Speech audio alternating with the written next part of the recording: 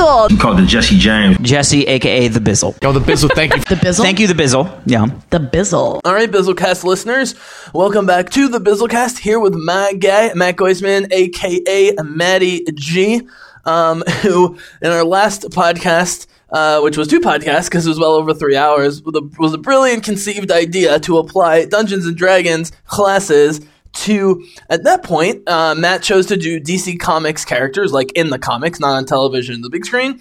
And while initially, Matt, you had suggested me doing Marvel, either on screen or comic books, I ended up doing Star Wars, and it ended up working fantastic. So tonight, guys, we're back to do another edition of this. But tonight, leading up to Avengers Endgame, we are going to do MCU characters. So Marvel Cinematic Universe characters, as they represented on this screen. They have to be at least moderate characters. They don't have to be major characters. They have to be at least moderate characters, I think, looking at both of our lists, right? Are significant characters. And it'll be interesting because we both are doing the same characters this time. Yeah. Go ahead. That's kind of what I thought would make this different, is whereas with DC, to be blunt, I know more about DC deep lore than you do, Yes. and you know more about Star Wars deep lore than I do. We're working with the same basic stock data, so picking our ideal classes or class representations from this, it seems like an interesting variation. Absolutely. And what's interesting is you and I both predicted ahead of time that we'd have very similar lists, and they're somewhat similar, actually somewhat different than I thought. But it wasn't because of lack of characters. We've had, 20 MCU plus movies at this point, and they keep getting bigger. I mean, Guardians has turned into a big team up. The Avengers team ups. Captain America Civil War was Avenger. We called Avengers Civil War Avengers 2.5. Looking back now, having done the commentary the other day, it's really Avengers 3. So Avengers Endgame, in my book, is really Avengers 5. Avengers Civil War is not a Captain America movie. He has very little time on screen for a solo movie. And then, of course, Black Panther, it's still T'Challa, but he's got tons of people. So we have a lot of people to choose from. And so it will be interesting as we go through our lists, Matt, to see if the ones that we cross over on are because of a quote-unquote relative lack of characters based on the giant Star Wars universe and the even more giant DC Comics universe. Because it is, yes, 20 MCU films over the last 11 years, but there's still, it's still fewer characters and less lore than if we had gone to Marvel Comics, for example. Oh, certainly. I have a couple questions leading up to it. But first is, would you like to be the one to, because you came up with this brilliant idea last time, to briefly describe what this is and what we're doing here? And then I have a couple intro questions, and then we'll go into it. So go ahead, bud. Okay, so in Dungeons & Dragons 5th edition, which is the modern edition of the game, there are 12 classes, which are the 12 different kinds of characters you can play depending on whether or not you want to be somebody who hits people with a weapon, throws magic, does some other stuff. Those are called your classes. There are 12 different ones. They break down into all kinds of different subclasses about what kind of college you go to or what way you follow or what archetype you live up to.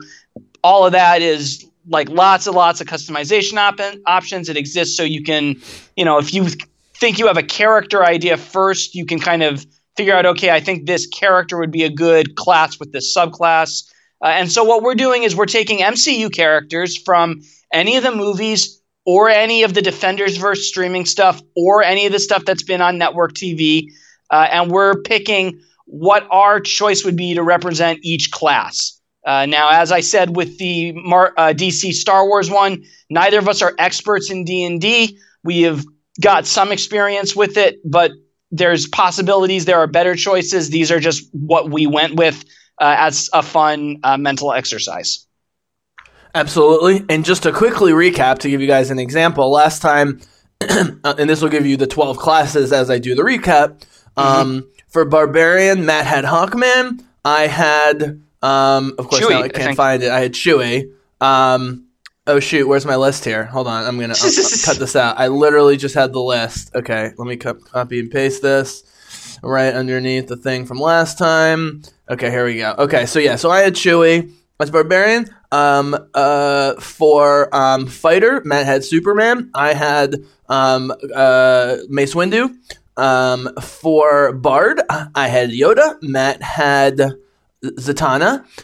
For Rogue, Grifter for Matt. Han Solo for the Bizzle. For Monk, I had Chirrut Imwe, a.k.a. Donnie Yen. Matt had Batman. For Paladin, I had I had Obi-Wan Kenobi, and you had Miss Cleric. No, Cleric. I had Leia, and you had Wonder Woman. Then for Paladin, I had Obi-Wan. You had Shazam, which looks like it's gonna do great. I mean, everyone seems to be liking it so far. That's a different podcast, but good to Zachary Levi, of all people, to have a chance to do something like this. Good on him. Sure. So that's cool. For Ranger, I had Ezra Bridger from Star Wars Rebels. You had the Green Arrow, my favorite DC character. Excuse me. And then, how did we go from there? Druid, you had Swamp Thing. Yep. I had Qui-Gon. And then, am I missing except for the final 3 magic classes? So then, for Warlock, you had Green Lantern. I had Darth Maul. Spoiler alert, I don't even have a Warlock for the list tonight, so that'll be interesting. Sorcerer, you had Constantine. I had Rey beating the Skywalkers. And for Wizard, you had Dr. Fate. And which, by the way, someone else brought up in a podcast recently. Having never heard of Dr. Fate, it came up twice. And I had Ahsoka Tano as the Wizard. And as you guys will see tonight when we get to Wizard Sorcerer, I kind of am still confused about those two. And so that might be a discuss because we have the same but in reverse order. I think, Matt, it's because I mixed up the definition of Sorcerer and Wizard and didn't go back. Sure. Because one of your questions for me was Rey with no training as a sorcerer might make more sense as a wizard, right? And Ahsoka as totally trained up would make more sense as a sorcerer. Am I getting that right from my list? With her training, I thought she might make for a better wizard. Wizard. But again, what D&D's definition of what separates one from the other, that's just their definitions and differences. In literary history, anything, as we'll get into with some of our choices, it makes literary sense to pick other stuff. So we'll get into all of that as we get into it. I think we should get started unless you had any broad questions you wanted to ask ahead of time. Well, we do have to add a couple things, which is even though the Fox sale has gone through to Disney, and which immediately has Deadpool already insulting his bosses. God bless Ryan Reynolds. Mm-hmm. By the way, I never realized how competitive the Disney branches are because even the Lucasfilm people have been like ripping them. Unclear how serious or joking they are going after Disney.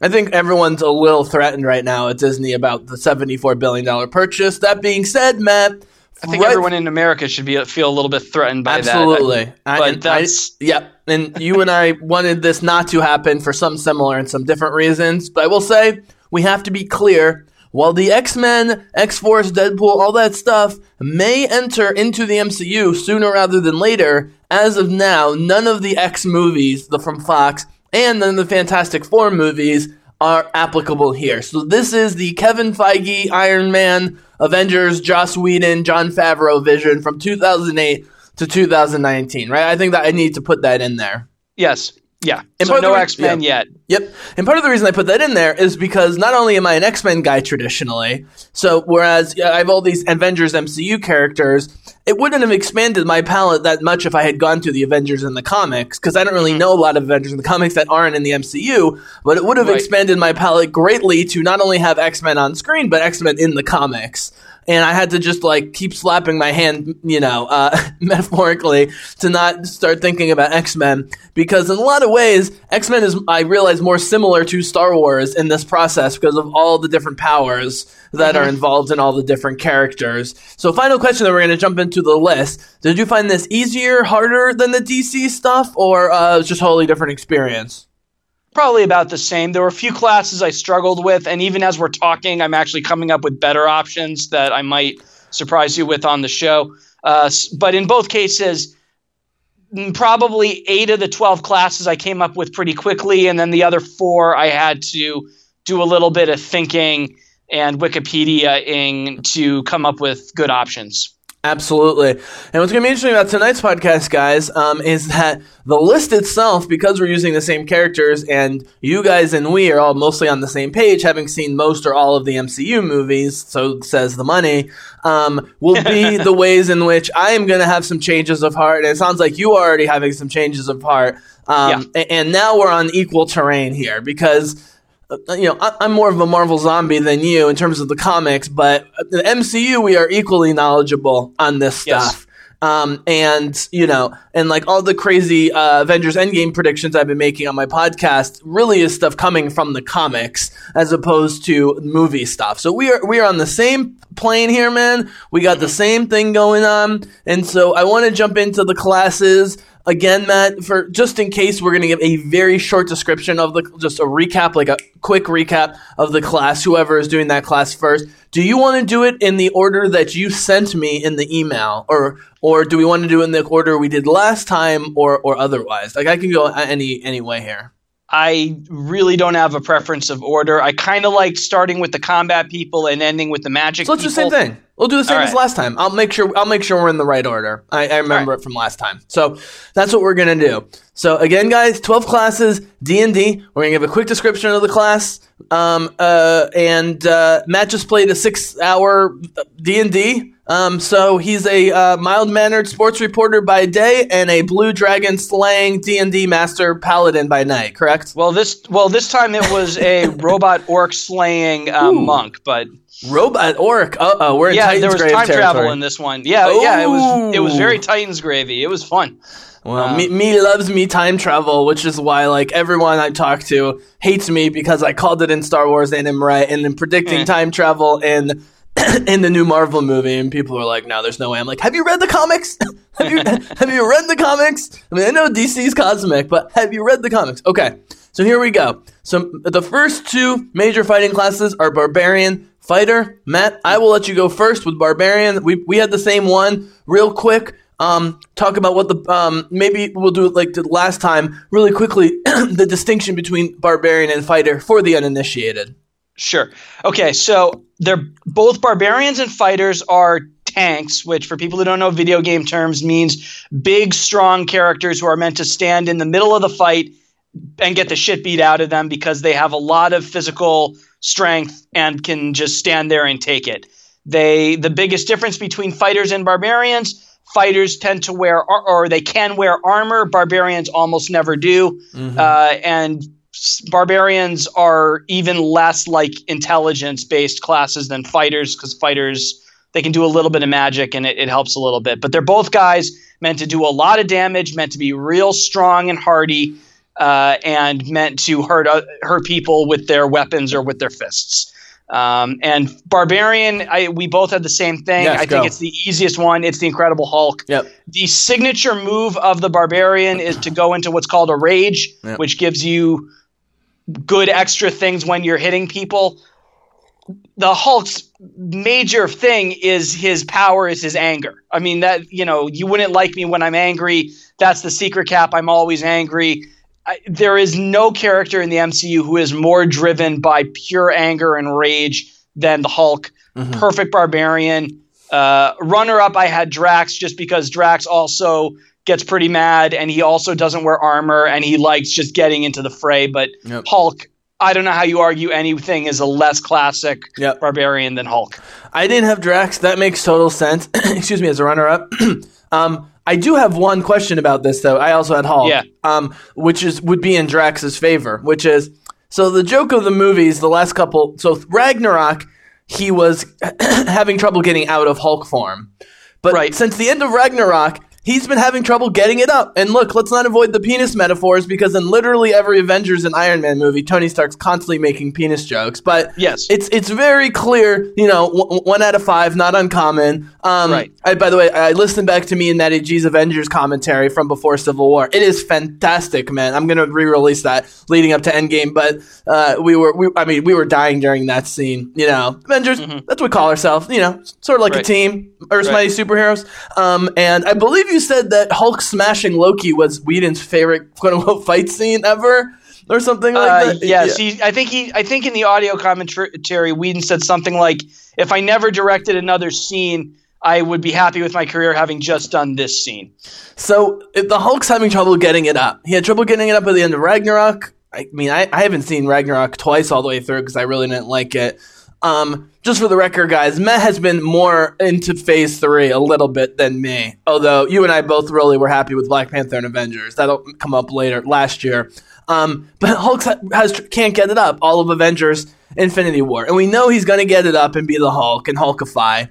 I will say, I did like in Ragnarok that Thor tried to do the Black Widow lullaby over and over again to him, and it just got him punched and smashed. That was great. And I know Whedon, it seemed like a send-up of Whedon, but Whedon, I know, actually loved that and thought that was hilarious. So my argument with Barbarian Man going to D&D is, with the rage mode, can Barbarians go in and out of rage mode at will? Because this would be the argument for Drax, which is that Drax can be he can be a Travis Willingham-esque barbarian in and out. He can be a sweetheart, weirdo, sense of humor guy, but he can also get into barbarian rage mode at will. Is there something about the Hulk having lack of control of going in and out of barbarian form that makes this a little problematic, and just the Bruce Banner portrayal of being so complicated and smart and so forth we've gotten in the MCU? Well, the latter I don't think qualifies or disqualifies the Hulk as a barbarian, but in terms of control, yeah, you could make that argument. The way it works in the game is, in Dungeons and Dragons, you have an action and a bonus action. To go into rage or to become enraged is a bonus action, and you have to drop it. You have to say, I drop rage, I turn it off to do a different bonus action. So it's like a spell effect that you concentrate on. You keep it on, I think, until you go around without attacking, or you intentionally drop it. Dice rolling to get in and out, or no? No, it's just a declared state. And then you get... Well, that's I think like you Drax take half then. damage. Yeah. No, Drax is a perfectly good barbarian. Yeah. I just think because the Hulk has always been so clearly associated with anger... Sure. I think in a fight, I mean, the Hulk would tear Drax in half. Mm-hmm. Well, and I think the contrast is interesting because, Drax gets tons of people killed, and almost including his friends, by signaling Ronan in the first Guardians movie, thinking that he can take on Ronan the Accuser with 2 knives. Yes. But because of his discussion with Rocket and just general growing affection for his teammates, Drax very openly in that movie turns a corner, where he does have some funny stabby moments in Guardians 2, but at least for the moment, he's way more under control than, it's idiot, childish Peter Quill, for example. Drax seems to have it under control. So I guess the thing here is, and we'll move on, it's Hulk, but it depends how you play your barbarian character role-playing wise. If you play your barbarian character role-playing wise as someone who has emotional trouble going in and out of rage mode and hurts his friends accidentally, like almost killing Black Widow in Avengers 1, that's one thing. But if you play it as just, a Chewbacca,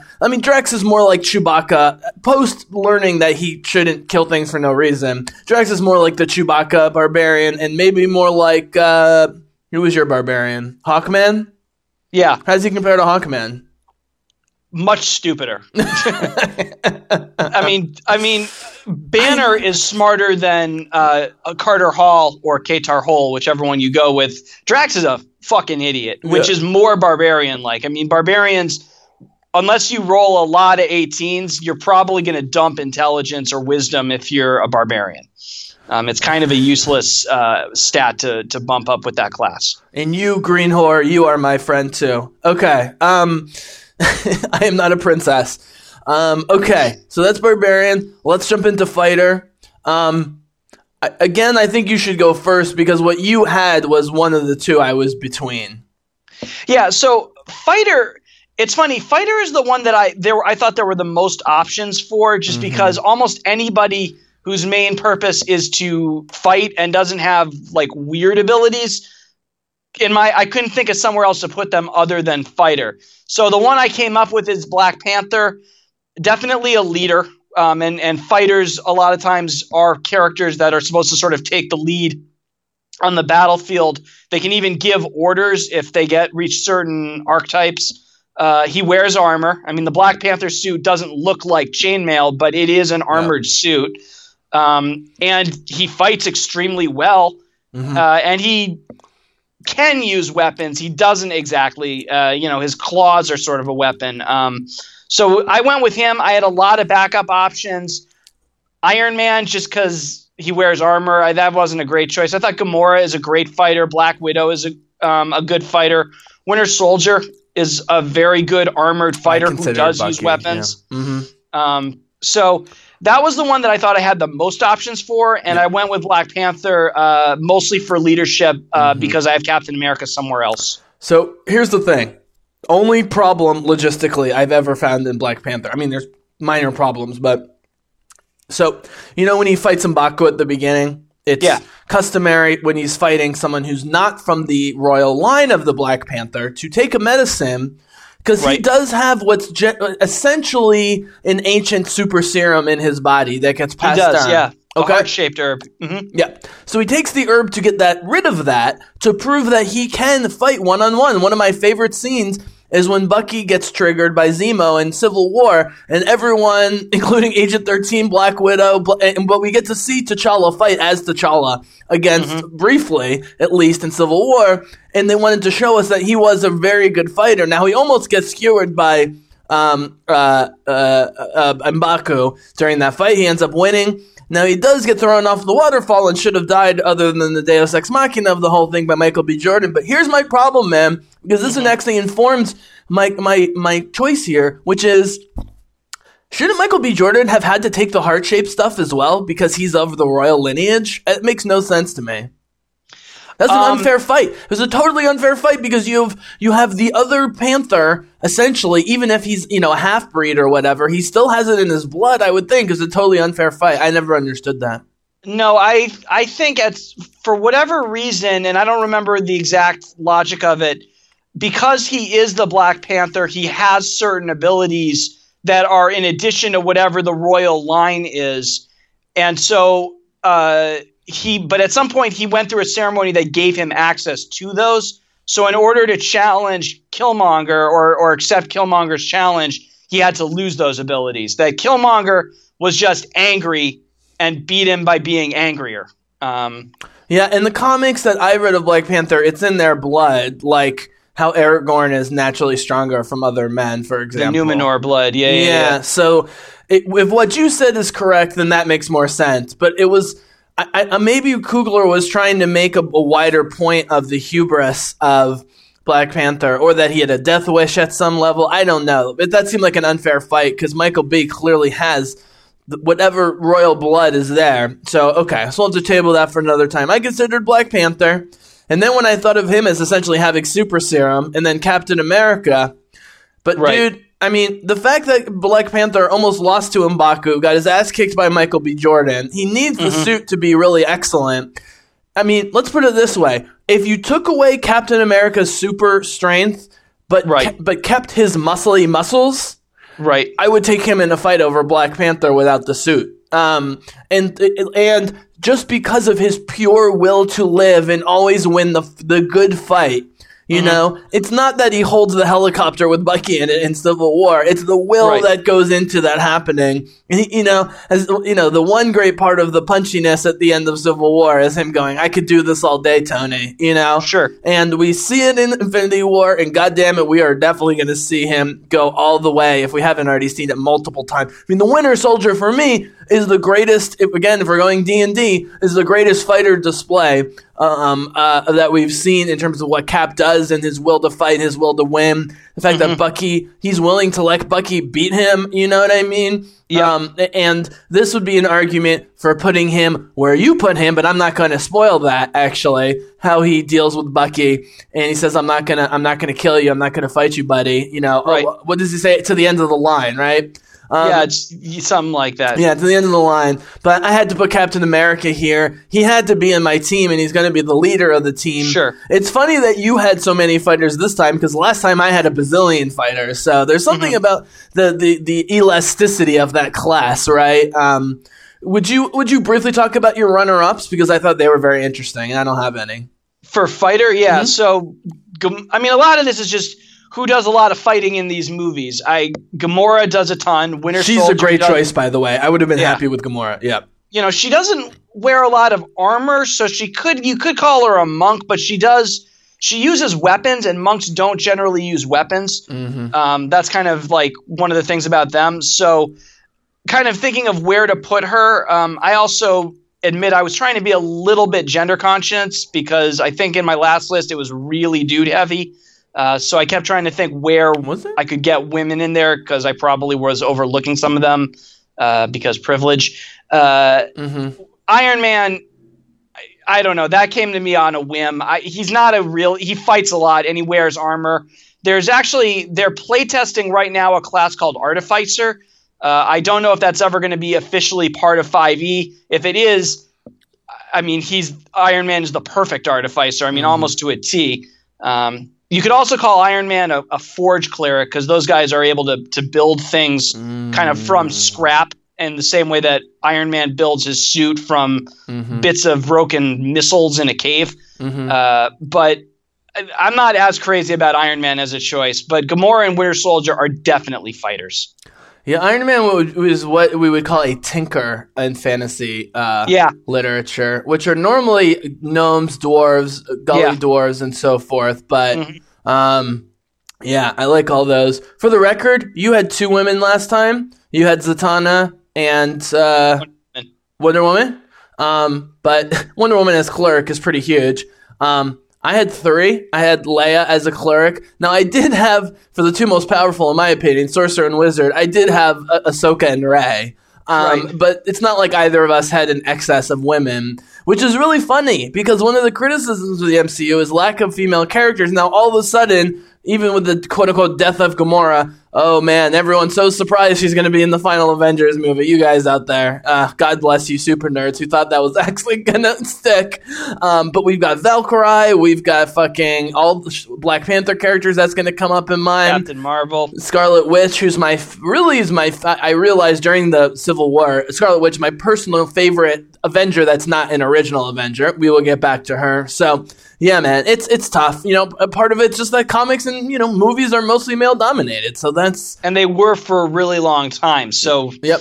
And you and I both made the argument that in some ways the cleric is the most important party member, and the fact that could be seen as the most or one of the most all around. It's one of the most critical. Right. I mean, if you don't have a cleric, you're really going to be hurt. I mean, you could maybe get away with a paladin, but you need somebody who can heal. And in general, clerics are the best healers. Yeah, and if you look at the cleric in the way you described Diana Prince and I described Leia, you can see them being the indispensable heart of the team. Which, by the way, DC, nice job not making Wonder Woman head of Justice League. That was really stupid. But for that exact reason. All right, buddy. Well, now we're into the scoundrels, bards and rogues. On paper have very similar things that they can do in terms of weapons and armors, but their characteristics are very different. As you pointed out and talked last time, which was really interesting, was that, I've always thought of a bard as a musician or a troubadour because in traditional high fantasy, that's how they're portrayed. Yeah. But with my selection of Yoda, who's a musical creature, as you described him, basically, I was thinking of Yoda as a bard for some very specific reasons, but you thought that was a much better fit than even I did at the time. And then your example of bard Zatanna also expanded my view. And again, we talked about Dazzler, the X-Men rock star, but also it could be a stand-up comedian or just someone who's a musical personality. And so, guys, if you want an extended look at the bard, go listen to our D&D crossover podcast from last time. The first part, we talk a lot about bards and rogues. But basically, like Matt, let's put it this way as we go into bard. What's like the lower limit that makes you a bard over? Like, what do you have to do in order to be a bard instead of a rogue? Or is it more of just a character perspective thing?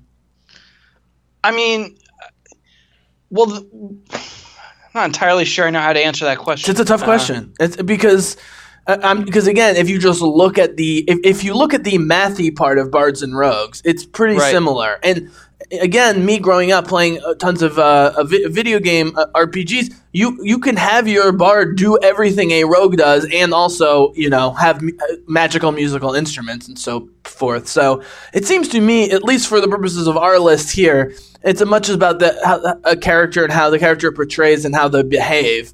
Because they're both kind of scoundrelly. Again, me, growing up with definitions that are distinct from the 5e handbook. Right. I mean, the major difference, or the thing that bards can do that nobody else can, is the bardic die, the inspiration die, which is a legit thing. I mean, it's giving somebody an extra 1d6 they can just add to any outcome they want, which is pretty damn useful if you're on the cusp of hitting somebody and need, an extra couple of ticks up on your d20 to hit him. So, that's the big thing that bards are good for, is that ability to inspire others. I gotcha. Rogues cannot do that. I gotcha. All right, so give us your bard. I just pulled out my 5e book here real quick, but I just want to look at the description. But give us your bard, and then I will give you mine.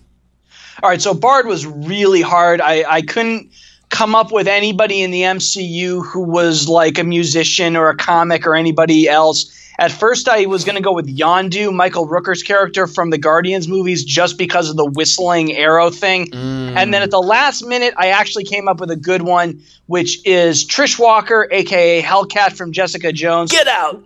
Who is literally a singer and performer and actor Trish by Talk. day, and possibly a superhero in season 3 by night. That's the best I got. I don't really know if she inspires. I think if anything, she's more inspired by Jessica than inspires Jessica. And certainly in season 2, when she just becomes a total train wreck of a person. Biggest mistake of season 2. By far, of the many mistakes of season 2, Jessica Jones, they set up Hellcat. She's learning Krav Maga. She's got a gun. I mean, she was so ready to be Jessica's sidekick superhero. I was way wrong on that prediction, but that's a prediction I was wrong on because I think the writers fucked up big time that she would become Hellcat. And God, I hope you're right in season 3, because she was so much better in season 1. She's not that she's jealous of Jessica's powers, but as a non-superpowered person in JJ1, she can't understand Jessica's hesitation for not wanting to save the world. She wants to save the world. And as I always say, Jessica Jones is my superhero. Jessica Jones is her superhero. So she isn't. It's weird. She inspires, but is also inspired by Jessica Jones. It's very interesting, man. I would not have thought of that. She also, it should be said, however inspired she might be, she does also shoot Jessica's mom in the face. So, well, that's true. She also tries to shoot Kilgrave and a bunch of other people. Kilgrave, I could understand, but I could understand the needing powers to feel like not threatened if that had been at all a theme in season 1. But that comes out of nowhere. That plot comes from nowhere in season 2, and it feels so bizarre and so unearned. But that's neither here nor there. We're not here to re-dissect. It's just weird that they wanted to do an origin story for the second movie. Like, I normally bitch about the first movie and want to get to the second, so we're done with the fucking I'm so sick of the fucking origin stories. They went back to doing Jessica Jones' origin story. It's terrible. But I like that pick, man. That's definitely, looking at my list at least, that's won the award for most creative pick so far. Even though the Defenders are very, very, very, very, very loosely connected to the MCU, like Agents of S.H.I.E.L.D. So yeah, I mean, Agents of S.H.I.E.L.D. is sort of connected. The Defenders verse, it's only barely. Like, they basically say their names. Punisher season 2 clearly takes place after Endgame, but it's also clear that Endgame never happened in Punisher Season 2 because there's no reference to it. There's no indication. Like, if half the people in the world disappeared, somebody would be talking about that. Well, if I could do this list again and had even considered the Defenders, and this is going to come up again with one of your characters that I did not consider because I wasn't thinking about the Defenders, I'd have Luke Cage as Barbarian and Jessica Jones as Fighter. Luke Cage I thought about as a Barbarian. Luke Cage would be a very good Barbarian. No armor. Yeah. The second season is actually all about anger and kind of the generational anger in black communities. as much as about anything. So yeah, Luke Cage would have been a very good choice. Well, and just again, just like I picked Han and Chewie last time together, I'd put JJ as a fighter with him as the barbarian, just because they're the best comics couple in all of Marvel in the last 20 years, and they keep teasing us. And if they don't make it happen in the show, I don't know what they're thinking. Jessica Jones Cage is a thing in the modern comics. Like, they're the only one that's been together for the last 20 years, so that would be really funny. Okay, man. Doesn't she bear his child? Yeah, they've got a kid together. Yeah. There's in the current Luke Cage and Iron Fist comics, like, she's calling up being like, hey, after you punch the bad guys, can you grab the groceries and get some baby milk on the way home? Like, it's fantastic. It's fantastic. But he also can be Mr. Mom as well while she goes out and does her investigative stuff. So that was cool. Okay. So just to put a bow on what you said, but to be clear, whether scholar, skald, or scoundrel, a bard weaves magic through words and music to inspire allies, demoralize foes, manipulate minds, create illusions, even heal wounds. My dude, I pick Loki, and what I just read is almost straight from what I just read. Totally. I didn't even realize how close it was. Demoralize Loki foes, does all of those things. Yeah. Totally. So Loki came to me immediately, using his words to manipulate. It looks like he's not dead either. Again, people, if you thought Loki was dead and gave up the Tesseract, he'll be back, for good or ill or otherwise. I don't have much to say. I mean, I hadn't gone back to the 5e before this second version that we did, but what you talked about with the Bard last time as being more than just music, as being words, that's what made me think of Loki. And because he's not a pure villain, and he has been on the good guy side at times, and maybe will be again in the future, it's admissible. You'll admit that, right?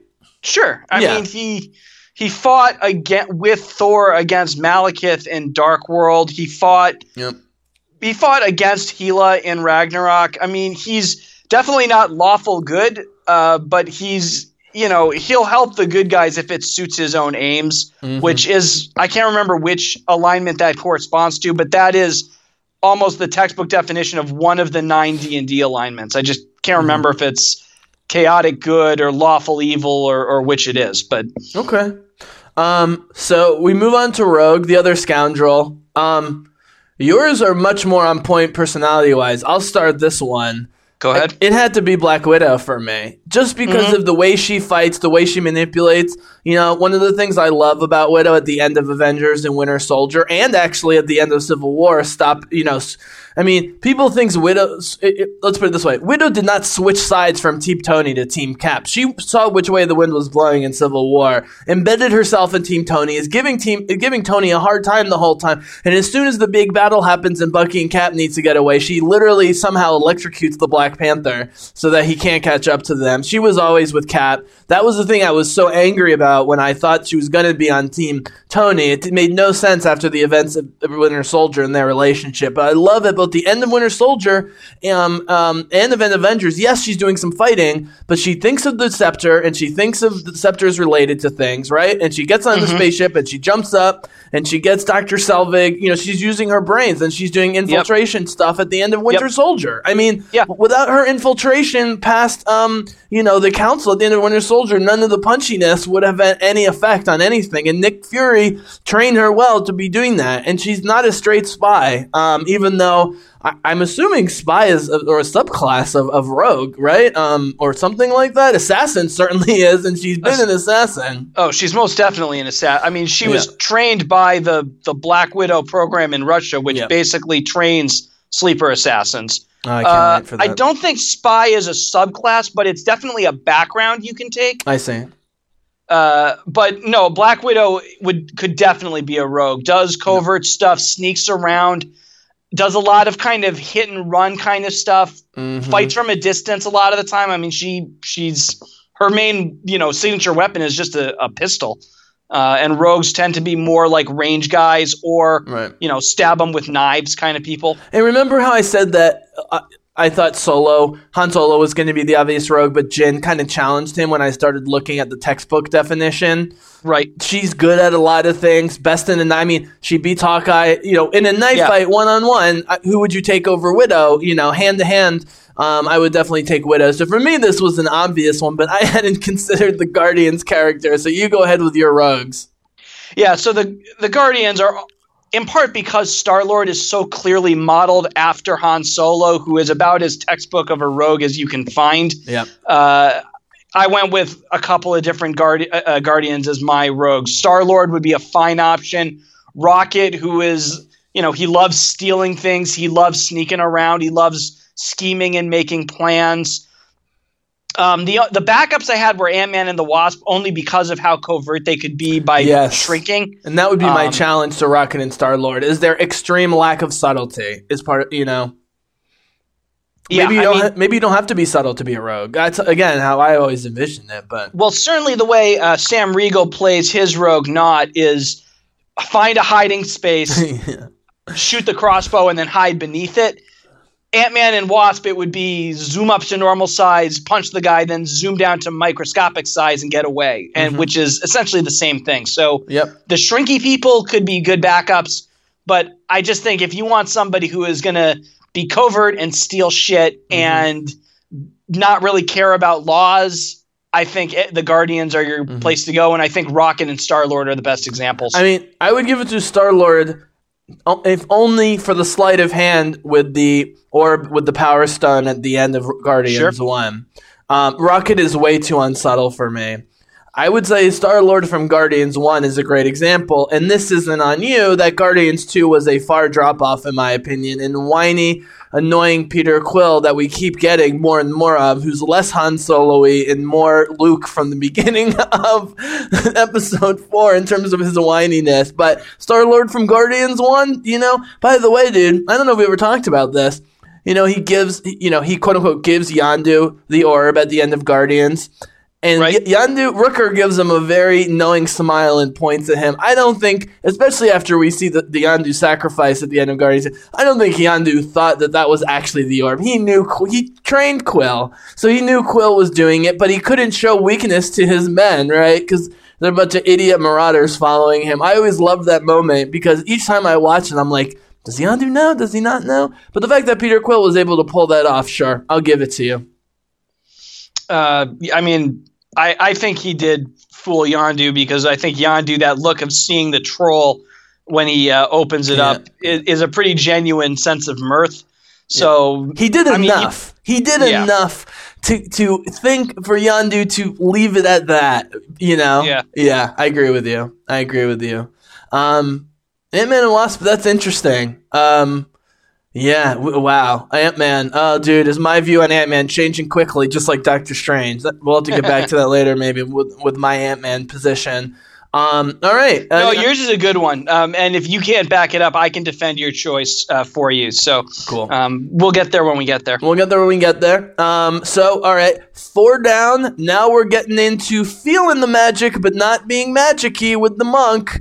Now, I had the easiest job ever last time with Donnie Yen as Chirrut because he's literally described in the script and the press materials as a Force monk. I mean, he looks like a monk. As you pointed out, he wears robes, no armors like a monk. He can feel the Force without wielding the Force. He's incredibly smart. He fights hand to hand. I mean, he's the perfect definition of the monk. His actor is the star of a long-standing martial arts franchise. Yep. Yeah, and by the way, the bit from Marisha Ray about going full Ip Man, I've now worked that into my vocabulary. I get mad at someone, I'm like, I'm gonna go full Ip Man on that motherfucker. So why don't we move into Monk? And this will be one of the few really interesting philosophical discussions here, maybe. Right. So you go ahead.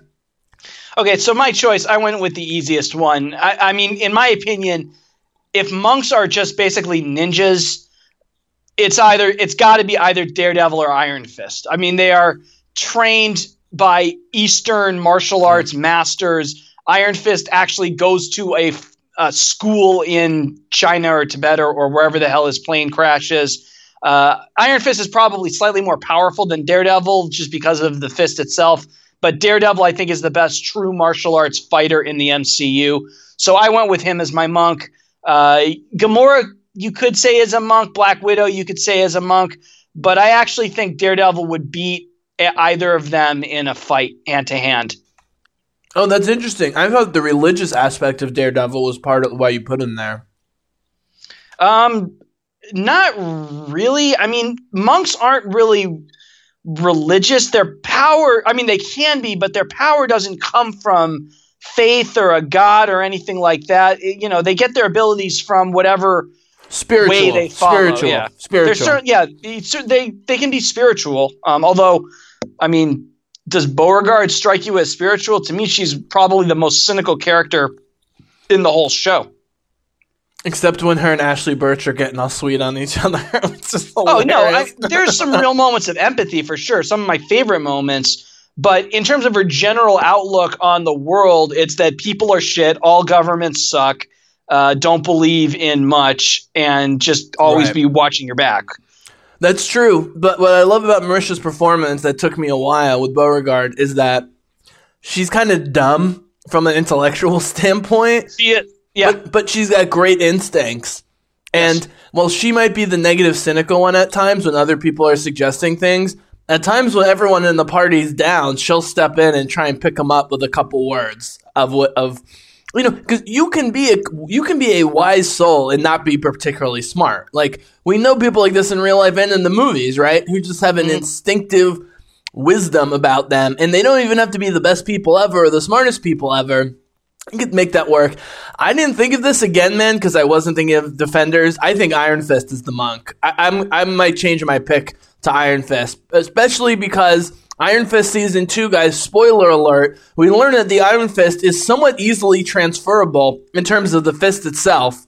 Yeah, you just need a tattoo. Danny Rand, as portrayed by Finn Jones, is a horrible fighter. He's only good with the fist. That's why Colleen Wing was a much better choice to push up front, because she actually can fight. Sure. And you give her the fist, she's way more powerful.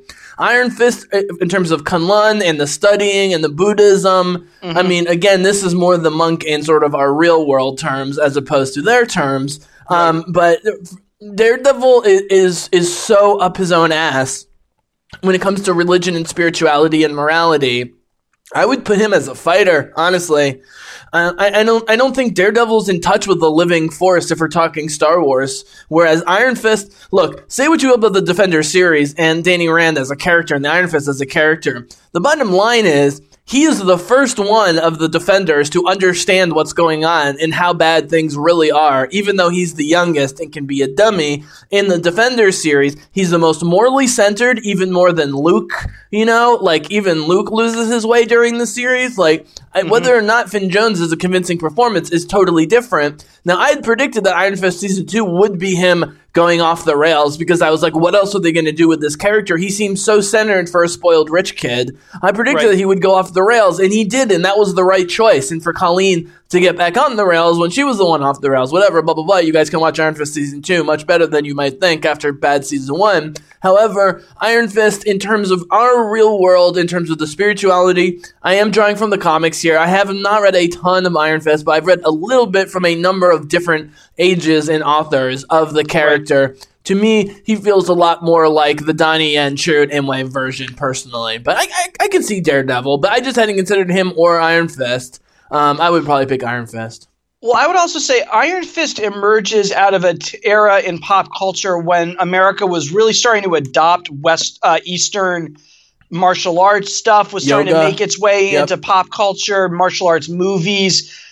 All of that stuff, the mysterious Far East, and I know that sounds racist because in retrospect it kind of was. All of that was starting to trickle in, and we were starting to see a lot of cartoons and comic book characters of non-Asian people adopting Asian practices. And Iron Fist was definitely a classic example of that. So in that respect, he does kind of work as a monk, even in a way Daredevil doesn't. The reason I don't like Daredevil as a fighter is because fighters generally use bladed weapons, whereas monks almost never do. They could use a short sword, but they usually use either staffs or like spears. And Daredevil's baton, that extending baton thing, that feels like a truer monk weapon than, say, even Colleen Wing's Bushido blade. That's true, but Donnie Yen's awesome staff fighting quickly turns into a lipo, which can bring down TIE fighters. So. Well, yeah, I mean, it's Star Wars. I mean, aesthetics are aesthetics. Yeah, exactly. All right, well, I had Black Panther as the monk, and on the surface, this makes no sense. but I wanted Panther in there, man. Mm-hmm. And I had a feeling you picked Panther for fighter. I don't know why, because I specifically archived it in my Bizzlecast folder because I didn't want your list to influence me until after I did it. I had a feeling you were going to do Panther as fighter because for me it was between Cap and Panther. So I put Cap as fighter, and I was like, okay, where am I going to put Panther? The reason I'm going to do Panther is, so he talked about how, again, using Force language, you can feel the living Force, you can see the movements of the Force, you can benefit from seeing the movements of the Force, but you're not a Force user, you're not a Jedi or a Sith or whatever. Mm-hmm. Now, this is why I brought up the thing about Black Panther versus Michael B. Jordan earlier, which is, if there is a genetic thing like Aragorn, the Man of Numenor, if there's a genetic thing being passed down among all the Black Panthers, and that the heart-shaped thing, gets rid of that powers in orders for the test or whatever, this works better. Because otherwise he has some sort of super serum that is not as permanent as Cap's. It's unclear at this point. Maybe it was left intentionally, ambiguous. I don't think Coogler was too focused on the mechanics of the Black Panther stuff. I think that wasn't what his goal was with that movie. Agreed. Which makes the few logistical problems stick out more. It's one of those, he nailed 99%, so that one sticks out. Whatever. Who really cares? Go to the comics. Maybe he'll address it in the next movie. We knew he was going to not die by Michael B. Jordan's hand and ask for, Black Panther, if you look at the movie, it's a pretty standard MCU movie, but just everything that went into it was so non-standard. But the way the hero's journey is still the same thing. But the reason I put Panther as the monk is because all the substances, the heart-shaped thing, the stuff that's that they're growing with Forrest Whitaker, and then Michael B. Jordan burns down, and the fact what makes the Wakandan version of Africa great is Africa in real life is extremely advanced in ways we are not. They are more culturally advanced than us. In the traditional societies that I visited, they're more emotionally balanced than we are. They've got communal societies where people support each other and trying to not throw everyone on the streets or in jail who doesn't fit into certain things. And if you go to Botswana, where I lived for a long time, it's an extremely rich country in which they have high technology and they actually use their wealth to support their entire population. And so Wakanda is based on that, but more so is that they don't shy away from the image of Africa as being more in touch with nature than us. Because we're going to talk about this with Druid, but I talk about Druid as nature magic. That is what they call ATR, African traditional religion. And the reason they have to group it into this big category, African traditional religion, is because there's so many, literally hundreds or thousands of language and culture and religious groups in Africa going back thousands of years that you can't give one name to any of it. It's not like Islam, Christianity, and Judaism, which is, 2/3 of the world. But there is a similarity in sub-Saharan Africa, I should say, not the Islamic part of Africa, but sub-Saharan Africa with African traditional religions of being in touch with nature. And they don't shy away from it. By the way, two of the coolest scenes are the dream sequences he has with his father. They really stress. I thought was a really cool aesthetic with the Black Panther movie. And what we've seen in parts of, Avengers and other movies is that I thought it was going to be shinier. I thought it was going to be the Capitol was going to be just metal and gleaming steel and glass as far as the eye can see. But they built that Panther statue in the palace right into the mountain with trees everywhere. And as you notice, when you first enter Wakanda, you have to fly over what looks like hundreds of kilometers of farmland and natural environments before you get to the high-tech capital. And they even do their train system for the final Black Panther fight underground. They have a strong sense of not wanting to be overtaken by the technology that's making them so powerful. A lesson that we all could learn, being overtaken by our technology, losing touch with our environment. So this was a little bit of a look-feel thing for me, but it was definitely being in touch with nature. He's not superpowered in really the traditional sense. You take off the suit, he's definitely an above-average fighter, but but he's, again, he's...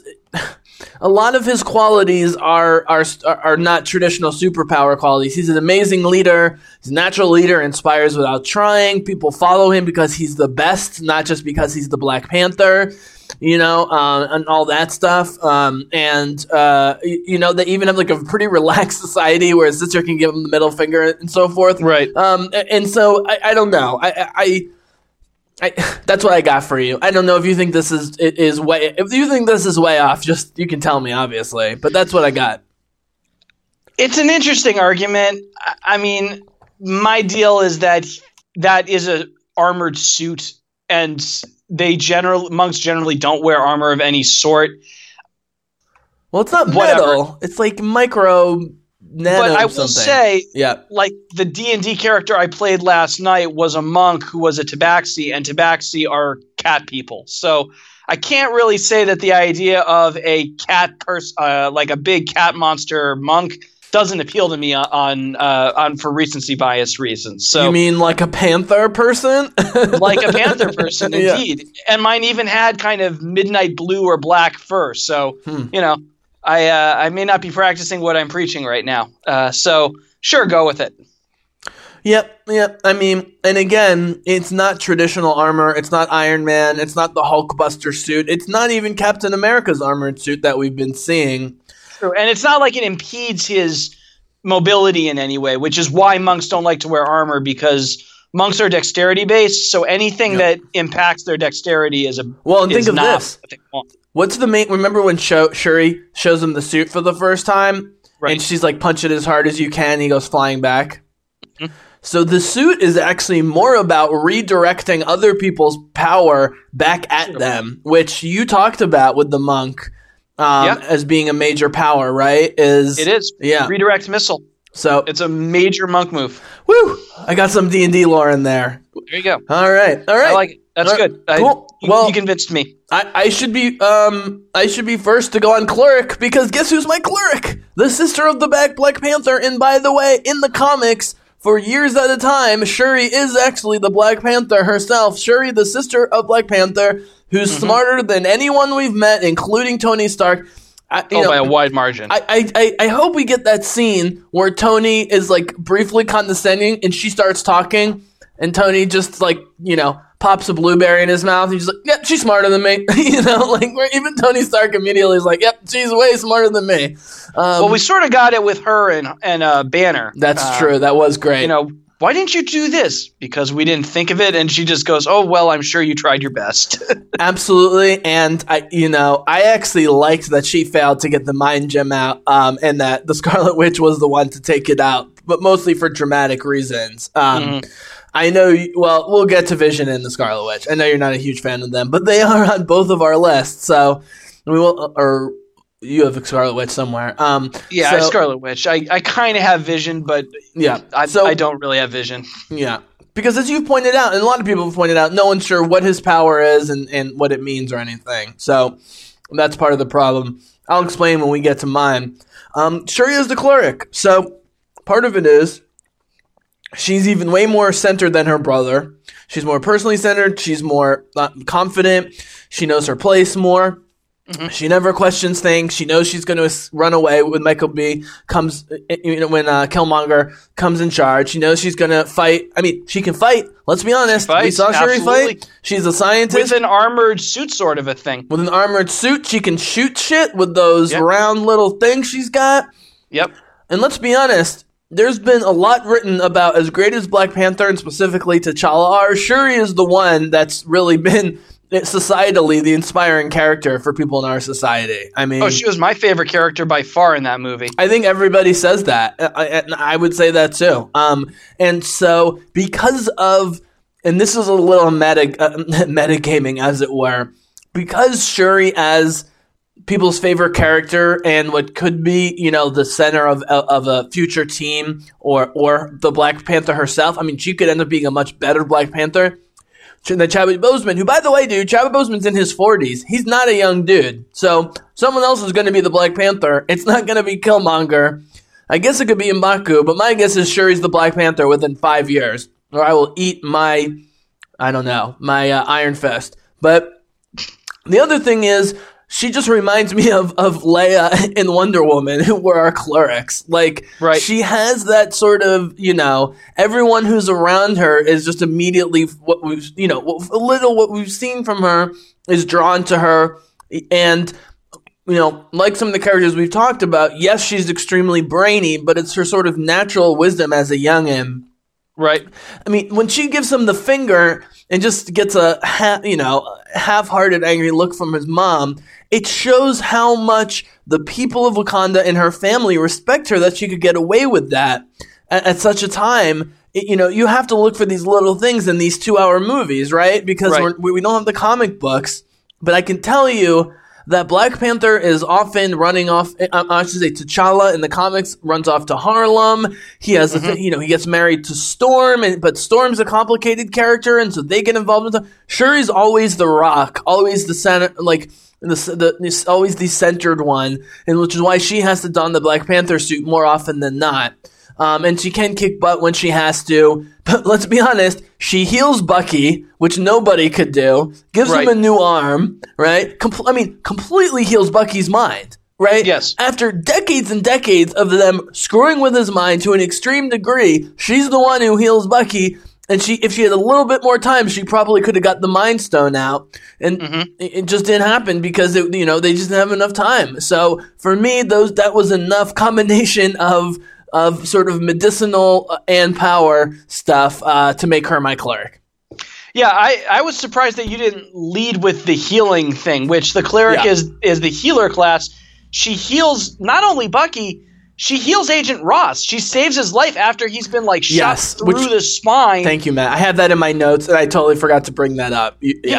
Using medicine that I think when they find him in Busan when he gets injured, they're like, no medicine can save him, and T'Challa's like, I know someone who can. Yep. I really should stop imitating somebody using an African accent. Well, That's to be probably fair, not half good of me. them are imitating African accents as well. So That's true. It's not like Chadwick Boseman talked that way, but he has more of a right to do that than whatever. Sorry, I won't do that again. Anyway, she heals 2 people on screen. I mean, on top of being a great fighter and being comforting and being all these other things. I had Ross in my notes, but I don't have it on my list. I was like, healed.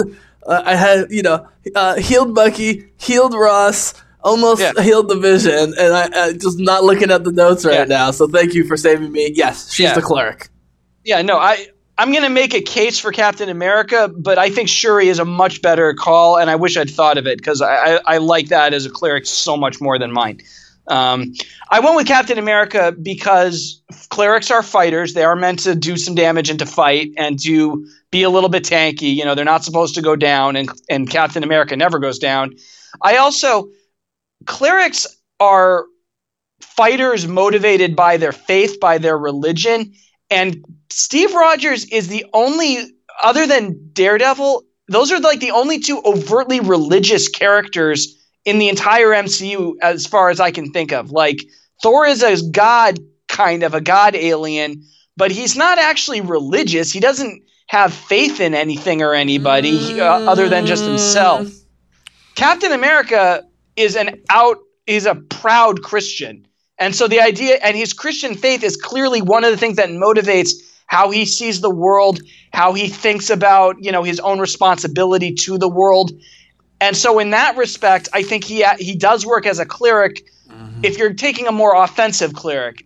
Healing, not so much. I mean, he's good at comforting, but not so much with the healing. Okay, so in support of that, but he does have that sort of nebulous, passive, comforting effect that Diana and Leia do. So yes. I did consider that.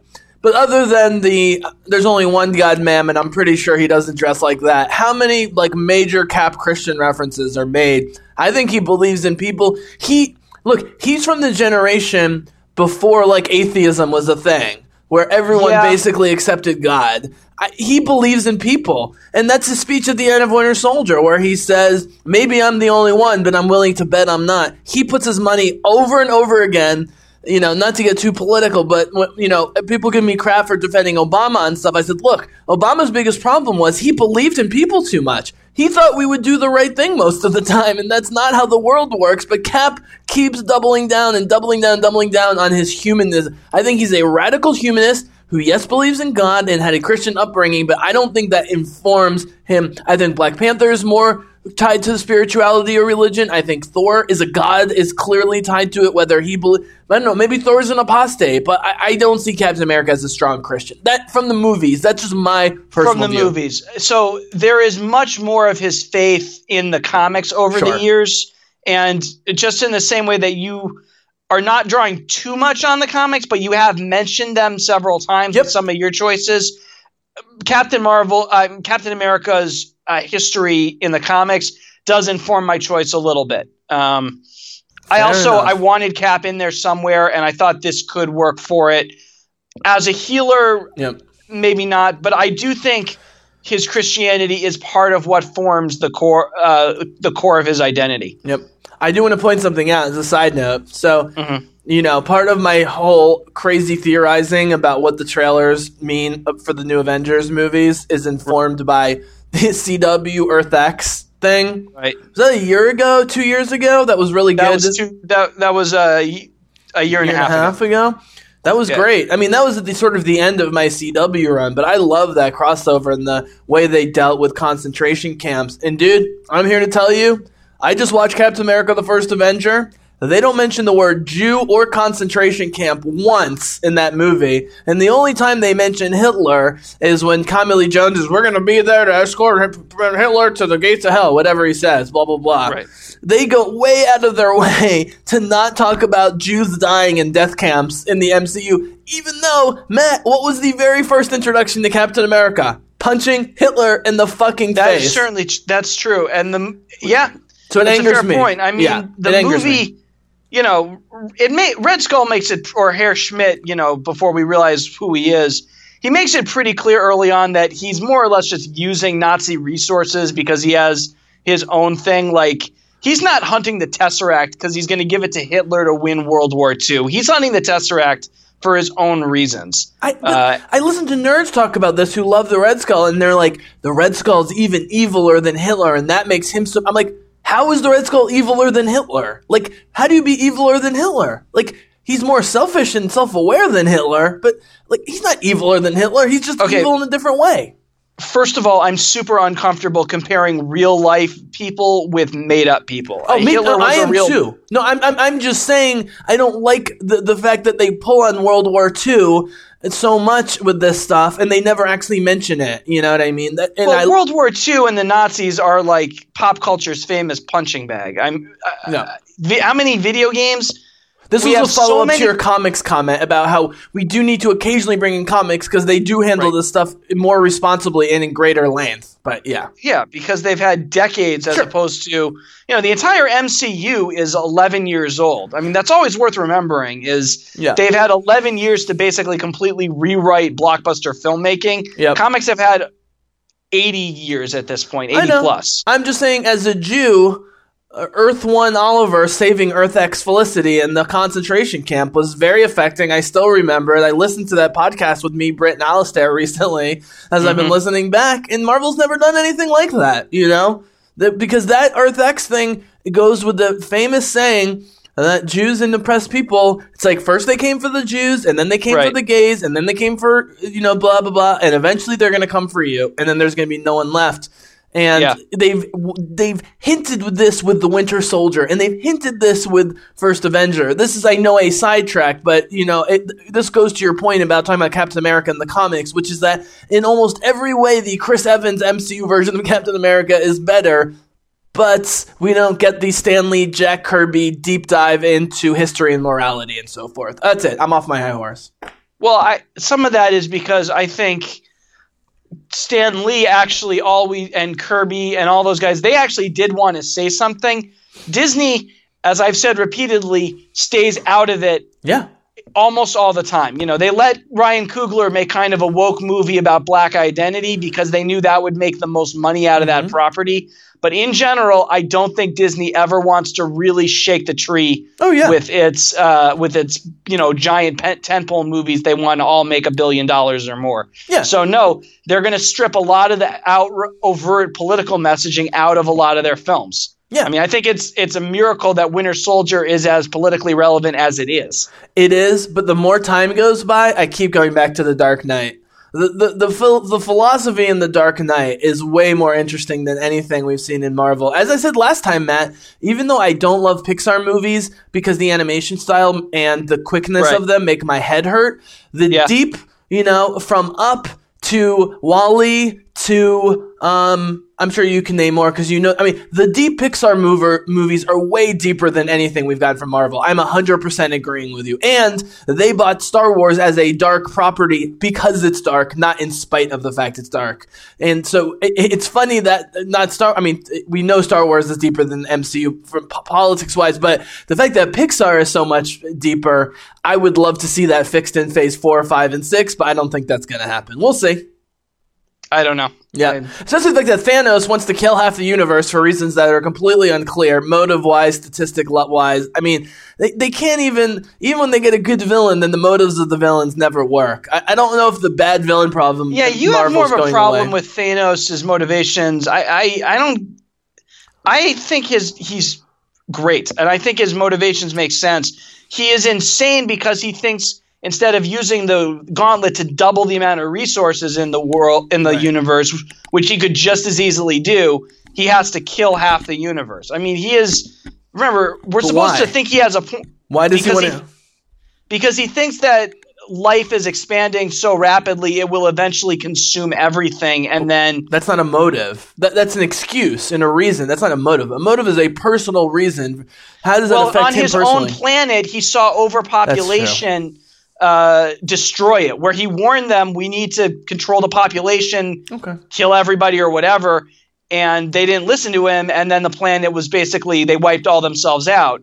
So then he started going on crusades where he would go to planets, kill half the people, and a generation later, in his mind at least, everything was back to normal and everything was balanced and perfect and fine. And that was what told him, this is the quest I need to be on. I need to wipe out half the life in the universe, and then the universe will be rebalanced.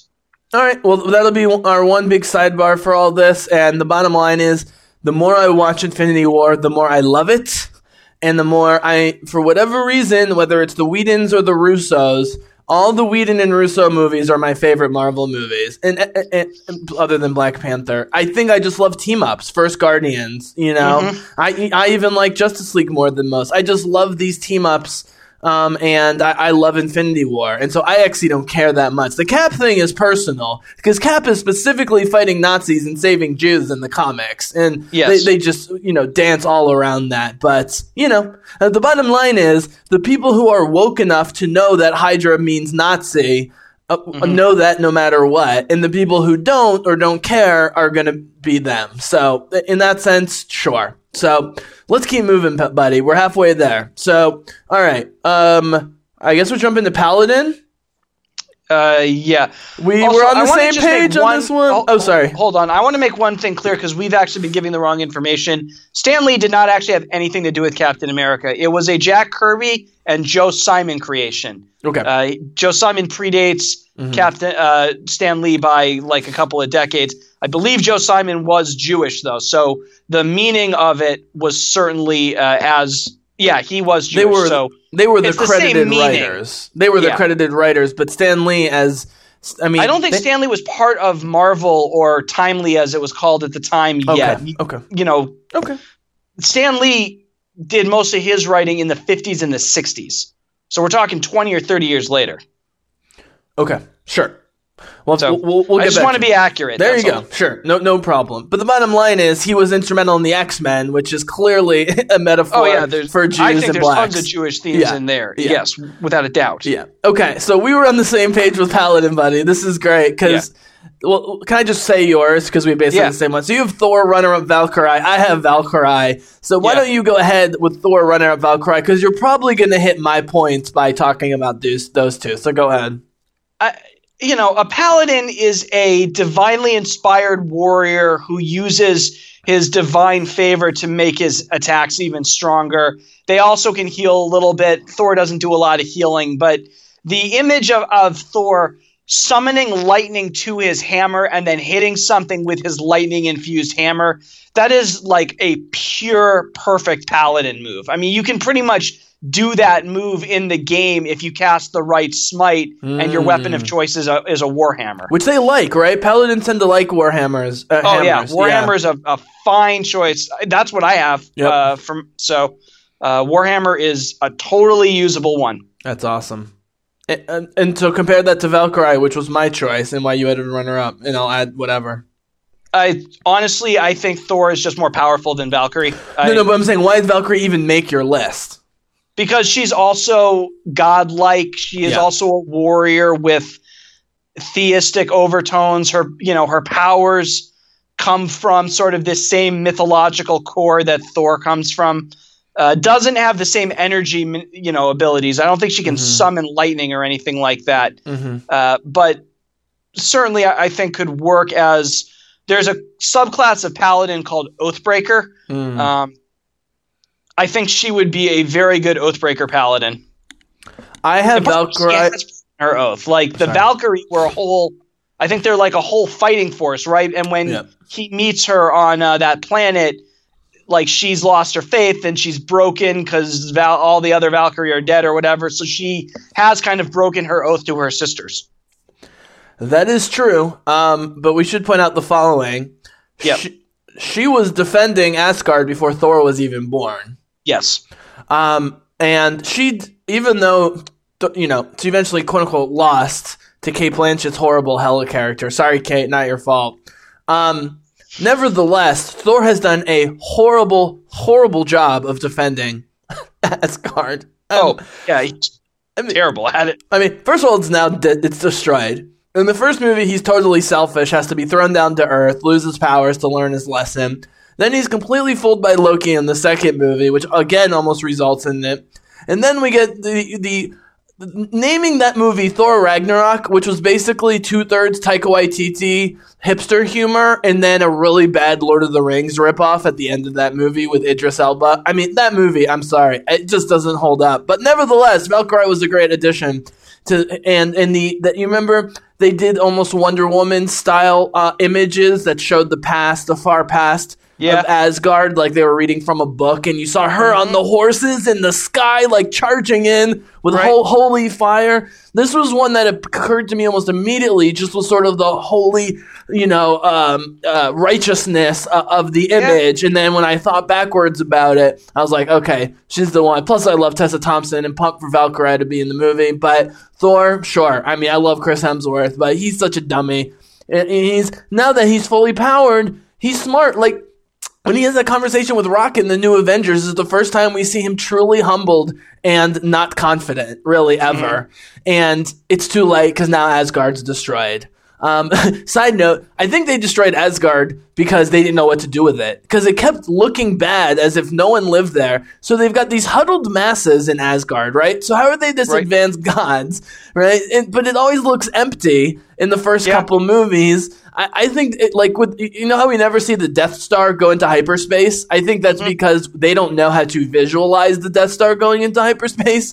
I think they destroyed Asgard because they don't know what to do with it. But definitely, the character of Valkyrie, just as Tessa Thompson, was great. And then when we learned the whole history of it, I was like, yeah, that's my holy warrior. That's my Obi-Wan Kenobi for this. But I can see where you're coming from with Thor. Yeah, I mean, I think they're almost interchangeable.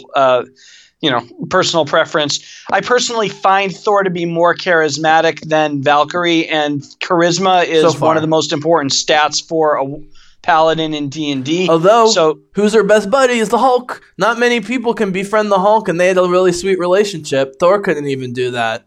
That's true. But yes, we're both right here. It's definitely an Asgardian character, no question. Okay. I'm going to do Ranger in 2 words. Ranger, Hawkeye. Any questions? Yeah, no. Okay. Let's move on to... I mean, and by the way, same way, it's Green Arrow for DC. Yeah. I mean... I think we're going to finally get Wind River, Hurt Locker Renner in the final movie. He's so up in front in the trailers with with ScarJo. I know you're not the biggest Renner guy, but I do know that you like Wind River. So I love Wind River. Yeah, I rewatched that recently, man, and I have to admit I have skipped over the rape scene before, depending on my emotional state, because it's fucking brutal. And there's not many movies where, you know, when it says like for mature audiences and it says excessive violence language, they actually have rape.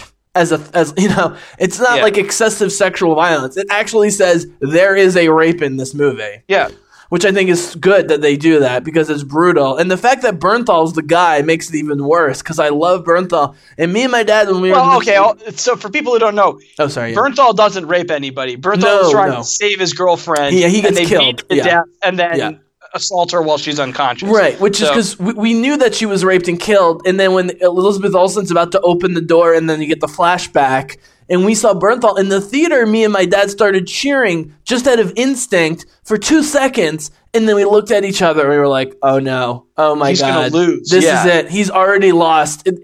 He's clearly dead because they found the second body. It was like, oh my God. But again, lets the guy go on the mountain. She made it 6 miles. Let's see how far you can make it, scumbag. I mean, it doesn't make up for it. Some people thought that movie was, again, white people being up in front of a movie about Native Americans. But I dare anyone to give me more than a handful of movies ever made of that visibility with those actors dealing with something like rape and the disappearance of women on reservations. That's more responsibly done than that. But whatever.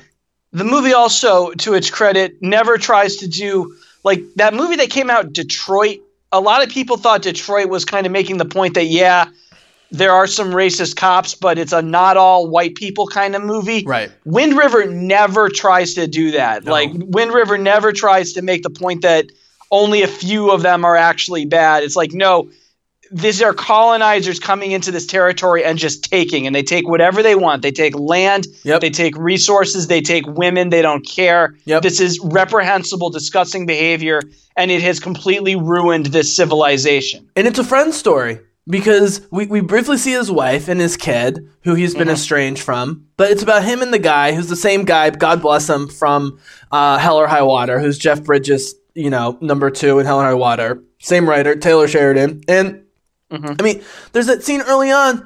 So much. Oh, the sheriff, the sheriff. Yeah. Graham Greene. I love that guy. Wait, the sheriff from Hell or High Water? No. Oh no, I'm sorry. I thought you meant the sheriff in Wind River. No. The Jeff Bridges, half Indian, half Mexican sidekick who he makes racist comments about and loves. Yes, that in guy. Hell or High Water. Yes, I forgot about that. Is Jeremy Renner's best friend. Jeremy Renner's just a hunter, and the reason that Jeremy Renner's character has to be the one to hunt down and kill the rapist is because he is a hunter, as he says. He's the one best equipped to do it. Right. And his friend just says, he doesn't even say it. He just says, I don't care who it is, I don't care where it is, and then Jeremy Renner just says, right where they stand, and they nod, and that's it. And he's going to kill him. I'm not one for revenge fantasies in general. As much as I love Tarantino, that stuff can make me uncomfortable. Wind River was a brilliant one. I'm looking forward to some great Renner, hopefully in the new one, because he looks pretty tormented about his family probably being dead. So, again, Ranger, Hawkeye. I love Hawkeye. More people like Hawkeye than I thought, so hopefully we'll get some good stuff. Okay, Matt, 4 left. We're almost there. Druid. Yes. I thought about doing Groot immediately because of nature magic. That's who you had, so I'll let you talk first. Druid was one of the hardest ones for me. I really struggled to come up with anything. I went with the tree guy. So that's literally all it is, Groot can grow vines. He's in touch with nature, I guess. Not really even, but he can grow plants off of himself and things like that. So he's my druid because I couldn't think of anything else. It's an obvious visual-like reason, but I don't think as a character it actually plays that well as a druid, but that's what I went with. I think your choice is actually a better one. So I have Ant-Man or Vision. So before I say why, because you like the choice of one or both of those, you liked Ant-Man. I liked Ant-Man because talk about that. Go ahead. Yeah, so if the druid is supposed to be in touch with the life force of the universe, who would better have access to that energy than somebody who can literally shrink down to the quantum level of the universe, who can actually see the universe as it exists at the tiniest level possible. And that's Ant-Man and the Wasp, or at least the older Wasp. Evangeline Lilly hasn't done that yet, but Michelle Pfeiffer has. So she's in the new movie. Right. So you could make the case that if they can actually manipulate that energy and get that deep into how the universe works, they would actually, make good druids. That's exactly right. I use the Qui-Gon strategy here of, being in touch with the deeper, aspects of the Force or nature or whatever. Now, unlike Qui-Gon, Ant-Man. So in my predictions podcast, part of it was like, why are they featuring Ant-Man so prominently? And they're wearing the quantum suits. So clearly something with Ant-Man is going to be going on in the new movies. That's the final Avengers movie that's very important, which I did not see coming 5 years ago with Paul Rudd, but, God bless Marvel. But yeah, I said, Matt, so, with the mutants, what an Omega level mutant is. So like, if you rate superpowers from 1 to 10, right. An Omega level mutant is like a level Grey. 9 or 10. Jean Grey, possibly Rogue when she stole Miss Marvel's powers. Apocalypse, Mr. Sinister, Professor X, just because he could literally kill everyone with his brain. Would be on that list, so I use that terminology with the Avengers. What's funny about Ant-Man is Paul Rudd is a level 1 superhero, but Ant-Man, if he fully can use the suit, and he ends up being the one to sacrifice himself by going in the quantum zone to restore the universe to how it's supposed to be, with the suit makes him a level 10 superhero. Like, can you think of any examples in Marvel or out of that where the person is just a dude, but when they master a suit, they could be a level 10 Omega type character? Not off the top of my head. Me neither. I'd have to give it a lot of thought. Yeah. And I had Vision only because with the Mind Gem, he literally has access to all knowledge of the universe. Now, if the Vision had the Space Gem in his head, or even the Soul Gem, this would be a lock, because he would be in touch with everything in reality. Or even, like, the Mind Gem the reality gem. The Reality Stone, exactly. Well, they had to have Natalie Portman as the helpless princess yet again in Thor 2. So, I don't want to talk about Thor Dark World. I just want to point out, though, Matt, just really quickly.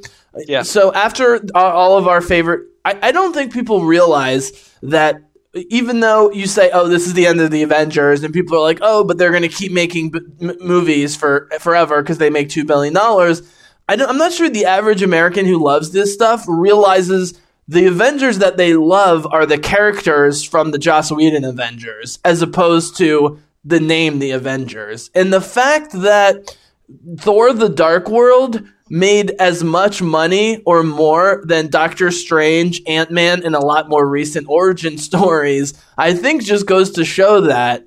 I think one of the reasons they're going to kill off Ant-Man is his movies just aren't making that much money, and this is a great way for him to go. I just want to point out to you fans out there to really appreciate this final experience, because whether we get more Chris Evans, ScarJo, Robert Downey Jr., whatever, appreciate these Avengers.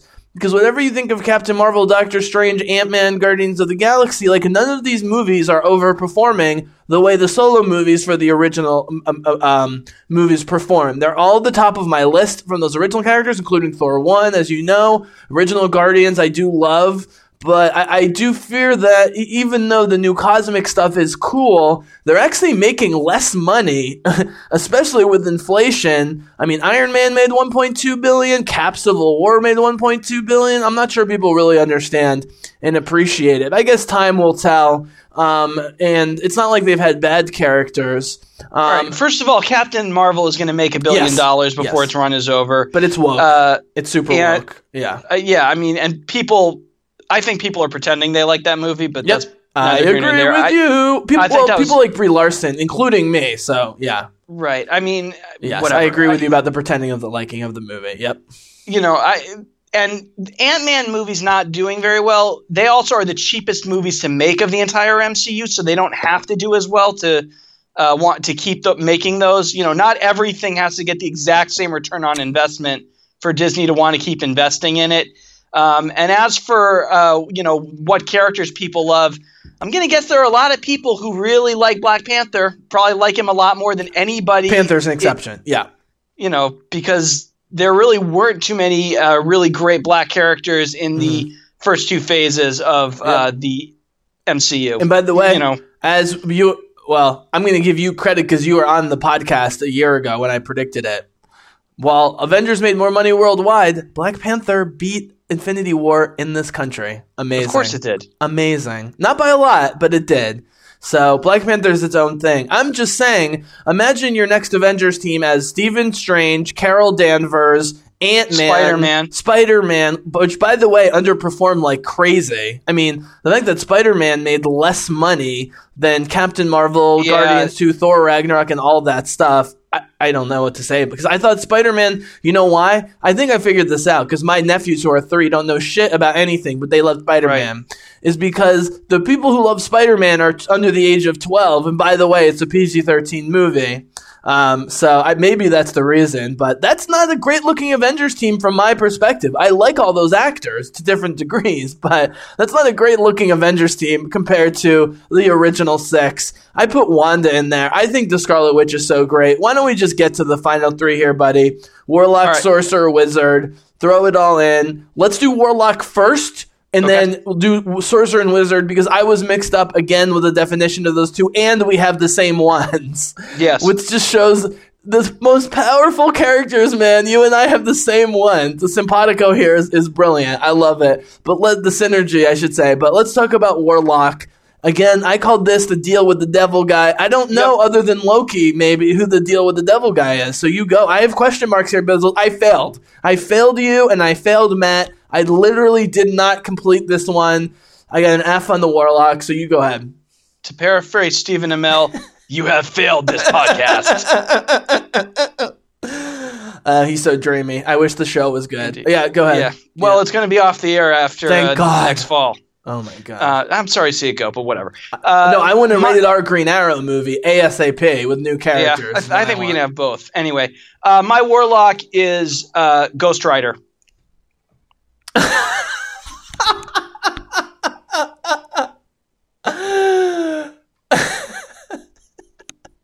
And you might be wondering, all you super knowledgeable movie-going, superhero-loving people, wait a minute, Ghost Rider, the Nicolas Cage movies, those aren't in the MCU, and you're right, they're not.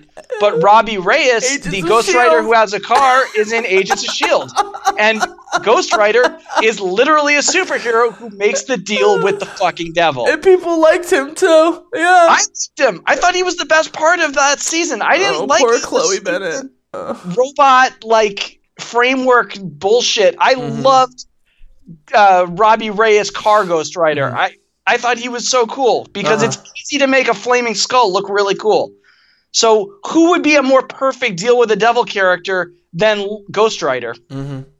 That was hilarious. That was, I needed that laugh, man. That was great. And I agree with you 100%. So we get on the final 2. So before we do the final 2, real quick question. Mm-hmm. I'm going to bring the CW in this as well for this hypothetical. Yes. Any major lead or co-lead actor or actress from the CW, from Agents of S.H.I.E.L.D., or the Defenders, you could take them and make them into the movie star version of themselves as opposed to being stuck on TV. I've said in the past Melissa Benoist, big time, should have been the one to make the jump, but that's not going to be my answer. I'm curious what you would say. She would definitely be high up there on the list for me. I would actually like to see Grant Gustin move into movies and see what he can do with that. Those are the two. Yeah, I agree. I'd also like to see – I don't know how you would make a Constantine movie because they already tried it once with Keanu Reeves and it was terrible. But I think Matthew Ryan has a ton of screen presence as John Constantine on Legends. And if he could get writers who actually had a little bit more gravitas to them and weren't kind of making Rainbow Sherbert the TV show, I'd actually like to see what he could do with that character in something really meaty.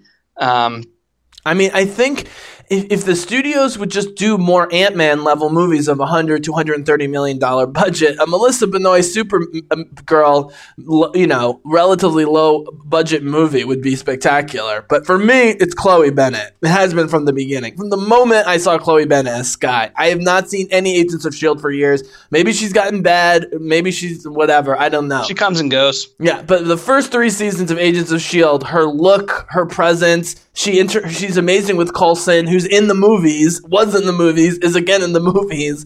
To not bring Chloe Bennett at her age with her potential, she would definitely be the one. But the screwing up of the Inhumans in S.H.I.E.L.D. and then the really screwing up of the Inhumans in the Inhumans has now made that almost impossible. So, yeah, I mean, I watched one episode of the Inhumans and I was so bored. I can tolerate almost anything, and I gave up on the Inhumans after one episode. Well, here's the problem. She was better as Skye. It was boring as fuck. She was better as Skye. She was better as the hacker chick who could also do martial arts because she's trained by Ming-Na. As soon as she was in Humans, it was like having to put Thea in the Lazarus pit, or it's like on Stargate Universe, which is a show you haven't watched, but I praised. There was a very Laurel Lancey type character on that show who was very pretty. She wasn't a bad actress, but she was just way out of place on this space opera. And so they had to abduct her by aliens and have aliens experiment on her. They had to do all this stuff to make her into a thing. The same way Katie Cassidy had to become a badass ninja because they didn't know how to write for her.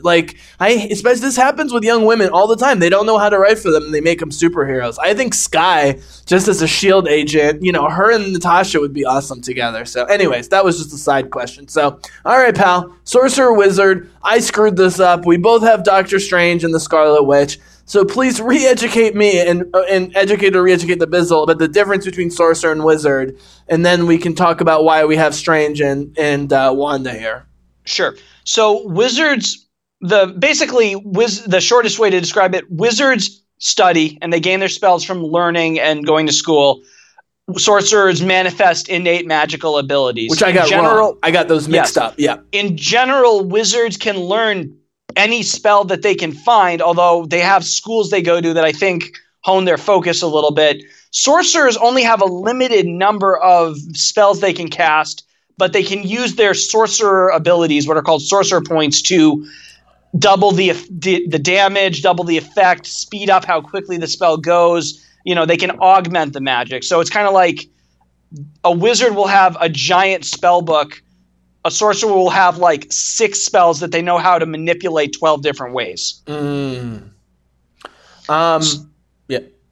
So in terms of... And they're the magic-y characters in the MCU. Let's be honest. And I even talk about, before I did this list when I was doing Cap Civil War the other night, I talked about how they specifically worked with the Scarlet... the stuff she does with her fingers when she's making the stuff happen? She's a finger coach. They specifically have someone who works with her so that it doesn't look too mutant-y, because she can't be a mutant yet in this universe. I think they're going to retcon that. That's a different story. However, they also did not want it to look like Doctor Strange or Benedict Wong's character or whatever. Right. And both also do fingery things. And by the way, not a coincidence that Strange is in the black and white photo and Benedict Wong is in the color, because I think Benedict Wong and Doctor Strange knew what was going on from the beginning of the Infinity War. And Matt, I ask you, because you were the one who got me on board that the Dormammu ending of Doctor Strange was both brilliant and hilarious. I am 1,000% brilliant is hyperbole. I thought it was clever. Well, it was brilliant in the sense of being different from every other super punchy DC Marvels thing.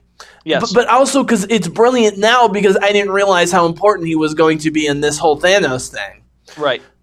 If Doctor Strange can literally mentally torture Dormammu with an infinite time loop into letting us live, then why can't he beat Thanos? I don't understand this. Maybe he'll explain He's beating Thanos.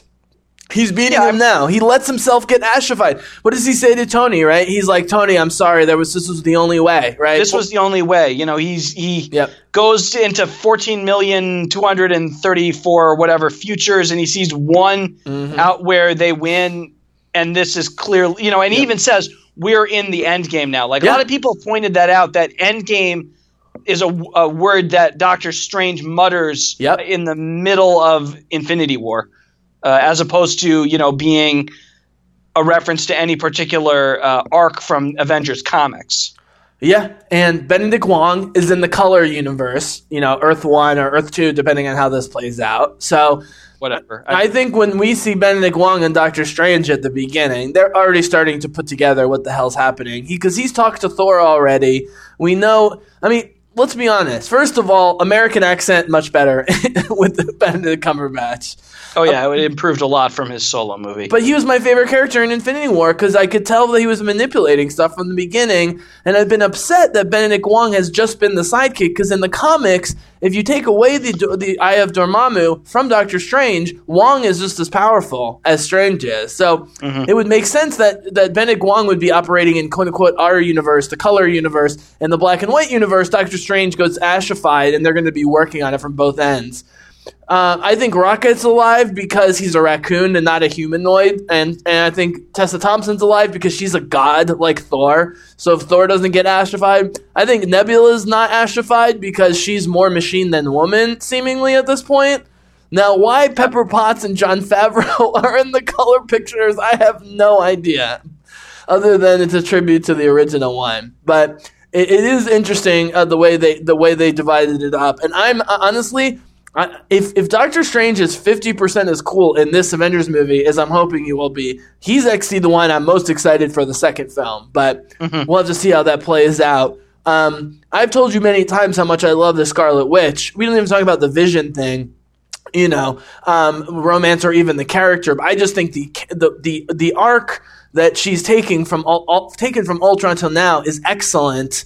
And if she is going to be, this will be. Did you want to say anything else about the Sorcerer and the Wizard? Because I just had it backwards because I kept thinking Sorcerer was the one who was trained up. It doesn't help that literally Doctor Strange's nickname is the Sorcerer Supreme. That in a lot of pop cultures, for instance, Harry Potter, witch is the word used for a female magic user. So, Hermione Granger is a witch who goes to Hogwarts School of Wizardry. So... All right, so one quick thought about the Scarlet Witch, and then I'll give you final thoughts and we'll close this thing up, which is, I've been saying I did not want X-Men to come to Disney because even though Disney will have higher quality control, Deadpool and Logan are two of the best, if not the best among a lot of people, or in the top 3 to 5 comic book movies, and they were rated R, and Disney's never released a rated R movie before. Right. But more so, I just don't want all of them in the same universe. But based on what I said earlier, man, about my worry about losing all of these original Avengers and getting, people like Captain Marvel and Doctor Strange, who I think people have convinced themselves that their movies and themselves are better than they actually are. You phrased it perfectly with Captain Marvel. People have definitely convinced themselves that movie. I think people convinced themselves that Black Panther was better than it was, but that was by like 20%. I think people have convinced themselves like 60% that Captain Marvel was better than it was. Whatever.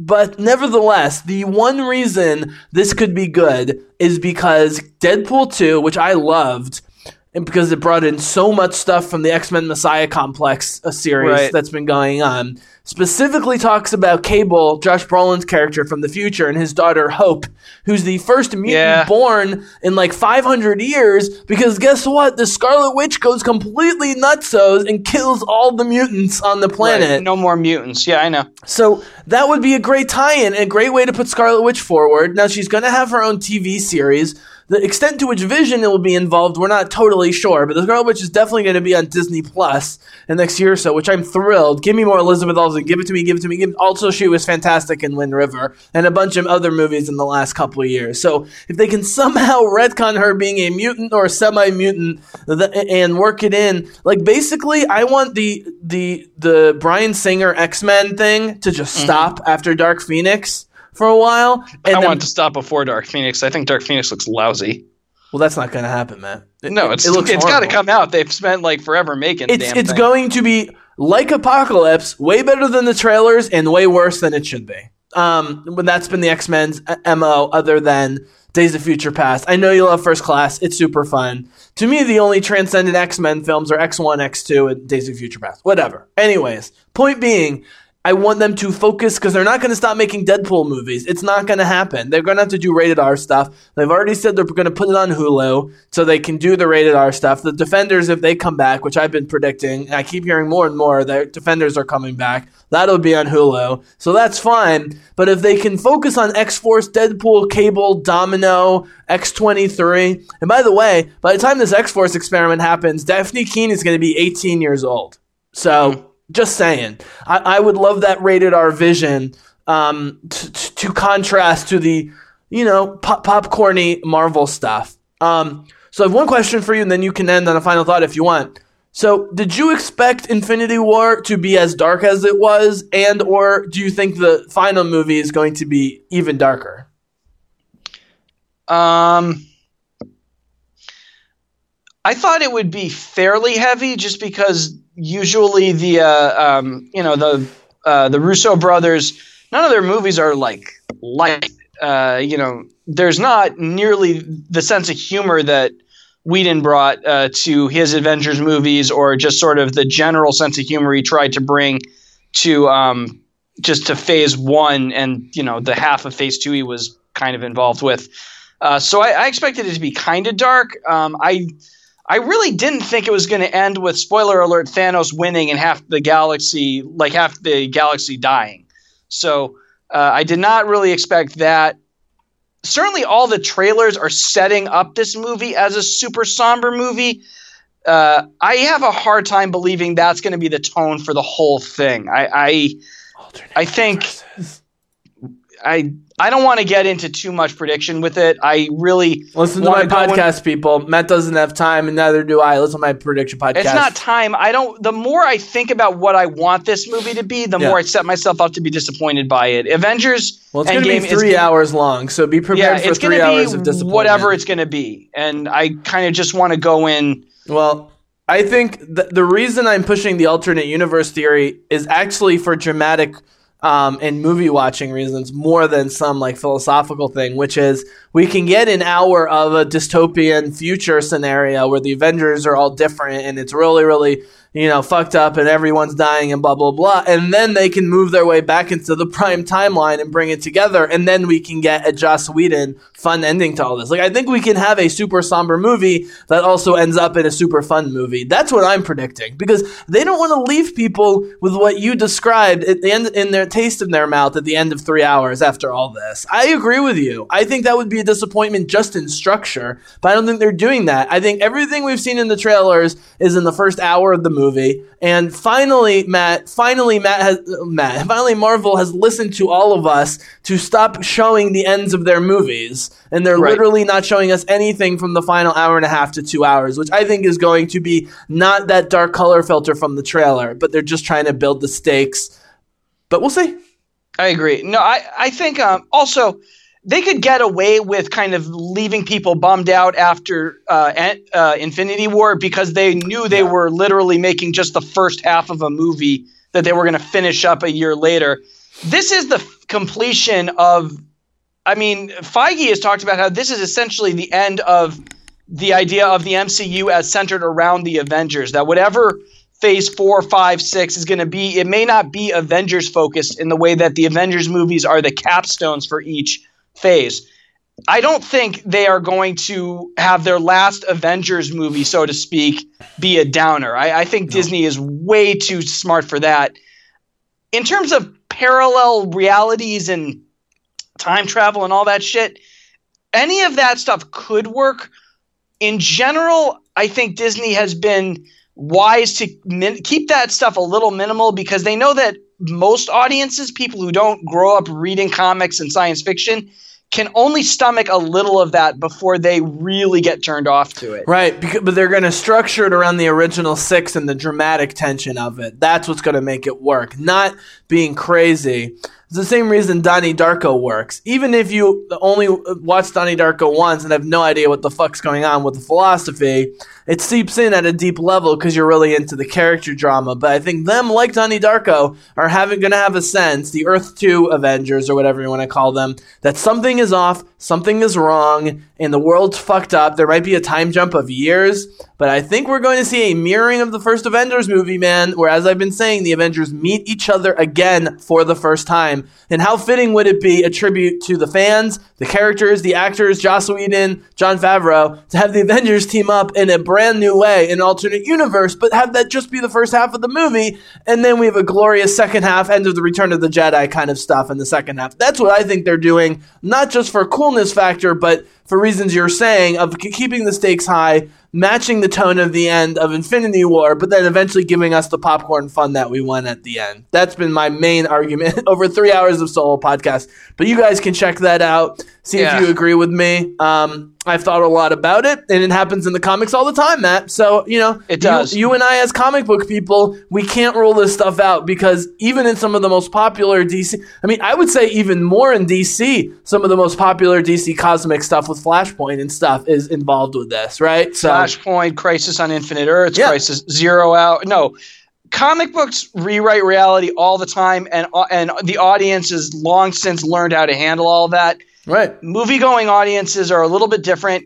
If they can make it work without the long exposition dumps that utterly ruin the start of Captain Marvel, they won't do that. It'll be fine. But all of that stuff with the Kree and the Skrulls at the start of Captain Marvel, so uninterested me that by the time they got to Earth and the movie got okay, I was already pretty unengaged with it. We are so on the same page on this. And it's really easy to lose audiences when you just throw a lot of nonsense bullshit at them. So if you're going to do time travel or alternate Earths or parallel realities. No, not time travel. Any of that stuff, just be really careful and do it in a way that doesn't need to be explained over like a 10-minute conversation where people are just standing around talking. It's not a coincidence that they gave Natasha blonde hair in Infinity War for the only time ever. And we see extensive shots of her looking way different with super red hair. Hawkeye's got different hair. It looks dystopian future. Tony looks different. The camera filter is way off from any Marvel movie we've seen before. I mean, they could be lying about all this, but as you know me, man, as a movie guy and a science fiction guy, I'm looking at the signs.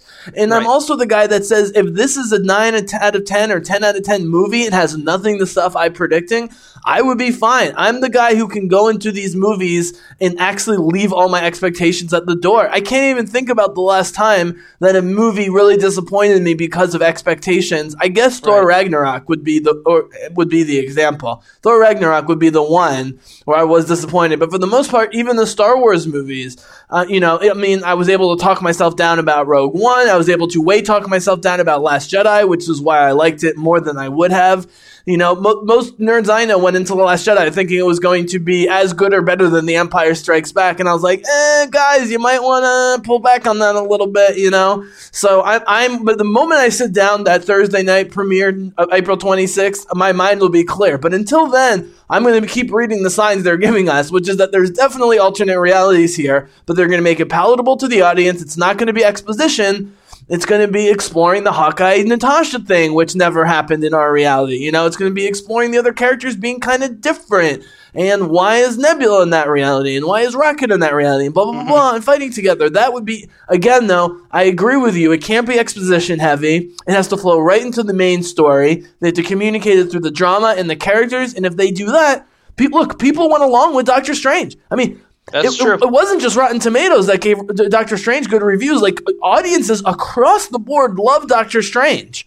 That made more money than Spider-Man. I think I need to look up. That's unheard of. There were too many superhero movies that year, and Spider-Man was one of the last. And I think by the time it came out, everybody was a little bit tired of superhero movies. Fair enough. There were like 12 that year, I think. Right. But the fact that the character of Strange and the whole Dormammu thing sold to people at all. Yes. You know, another movie made a ton of money that Strange stole a ton of is Inception.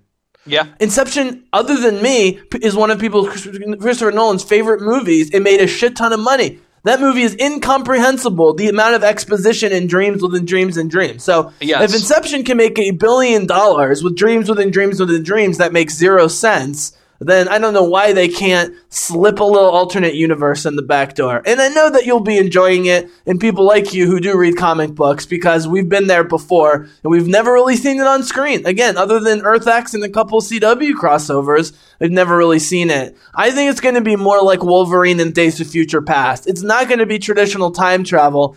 It's going to be like their minds going to a different place or something like that, is my theory. So, okay, Matt, thank you for doing this.